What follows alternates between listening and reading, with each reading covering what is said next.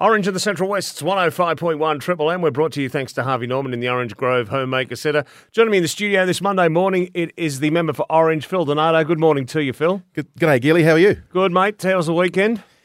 Busy. I was out at Bogan Gate on Saturday for their 125th anniversary, and then on Sunday at the Hospital Auxiliary 100-year celebration. It was at Orange City Bowling Club. 100 years they've been fundraising for Orange Health Service or Orange Hospital, completely run by volunteers at the canteen there, and they've raised millions of dollars over the 100 years or so that has gone to medical equipment and infrastructure for the Orange Health Service. And shout out to all the volunteers that man the kiosk and canteen, and they've donated thousands and thousands of hours over the years, probably millions of hours really, voluntary hours, So unbelievable effort, and just goes to show what makes our region so special, all the tremendous people that do things, for no payment, just to make our communities better and our services in our local area better. And you know what? It's good tucker. Yeah, the sandwiches are pretty good. They're pretty good. Yeah. The old egg and lettuce sandwich. That's the one. Yeah, no, well done to them. And I've just got to give a shout out to Greg Butler, who made me aware of that. We were speaking it on the show last year. Yep. What an achievement! 100 years. That's a cafe going for 100 years, essentially, and I think it's around $7 million just shy that they've donated, and that's been turned into equipment for life-saving gear that they need down there in the hospital. And even some of the medicines that get provided that are quite expensive, that aren't necessarily covered on the PBS. Right, okay. They can, on occasions, they do have a portion of their budget allocated to assist people with some of that expensive, and often it's life-saving medication that's for cancer treatment and stuff like that isn't covered necessarily by the PBS. That can be very, very expensive. So that's just another thing that they do. But amazing effort. Yep. All right. Let's talk about the Orange Rail Action Group. Now, we're looking to get, or trying to get, or lobbying to get a service, Orange to Sydney daily. Direct service, yeah. So at the moment, if you want to get to Sydney via train, you've got to catch the bus in the morning to connect with the Bathurst Bullet. Which leaves at 4... Very early. Yeah, very early. Probably when you get up, Gilly. Yeah. Very early. And look, a lot of elderly passengers who use that service find it quite difficult. We've had reports of people tripping up the steps to get into the bus, for example. It's difficult if you've got luggage or, the hours it operates quite early and it can be difficult for certain people. But we want to get a daily train service, and really the Bathurst Bullet's a great service for Bathurst, but it should really be stable, and we've been saying this for a while now, in Orange, start and finish its journey in Orange. Yep. Because at the moment it starts at Lithgow, where the crew get on the train, then travels to Bathurst, pretty much empty, picks up at Bathurst, then goes back east to Sydney, back to Bathurst. If you want to get to Orange, you get off and get the bus, and then it goes back to be stabled overnight in Lithgow. So we say, why don't you just stable it and start and finish in Orange? Makes much more sense.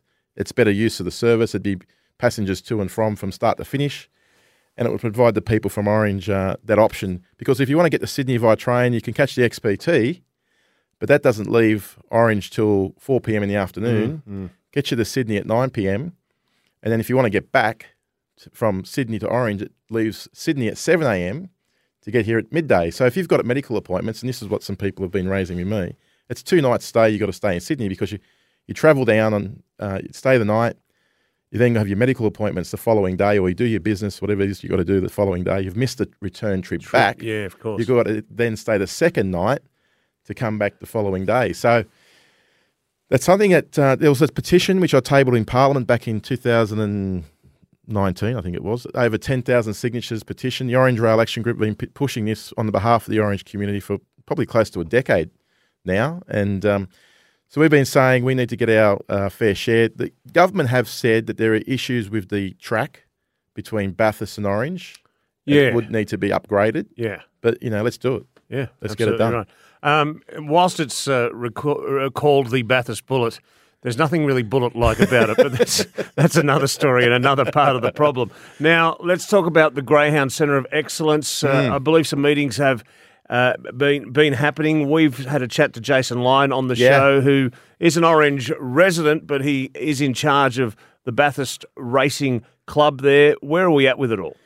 Yeah, look, so obviously the Bathurst track, Kennison Park, was destroyed by the flood event that happened late last year. And Jabota, the Greyhound Breeders Owners Trainers Association, have basically said, look, we're not going to put money back into that facility because we can't flood-proof it. Yep. So they're looking at options, and they want to build a $15 million centre of excellence. They did approach Orange Council and Bathurst Council to look at land availability. Now, Orange Council did show and offer a few options of land, one of which was the old trotting track. Just here. Yep. Which ticks all the boxes for the Greyhound Breeders Owners Trainers Association. It's probably the front-running location that they've got at the moment, including options at Bathurst. So it went through council. There was a motion that passed through council this last week. It was passed 8-2, I believe. Right. So it was quite convincingly passed by the council to explore the options. And this is a $15 million facility, centre of excellence. It'll be the first of its kind anywhere in the world, not just in New South Wales, but first of its kind anywhere in the world. It would generate, they're saying, they've done the economics that was being presented to Treasury last Friday. It's going to contribute probably, their estimate, $20 million to the local economy every year. Wow. So that's a minimum on one race meet per week, and they could potentially have 2 race meets per week. So I'm sure you've got some stalwarts in Bathurst going, we're not letting this go as well. Of course there are. So it's a bit of a tussle at the moment. But look, at the end of the day, there's a track at Lithgow, there's a track at Dubbo. Yep. They're looking at putting one in Central West. We have such a strong association and a long history going back to 1915 when greyhound racing first started here in Orange. Yep, throughout Cabon, out at Spring Hill, of course. We've got some of the best trainers and breeders of greyhounds in Australia, maybe even in the world. Yep, just on our back doorstep.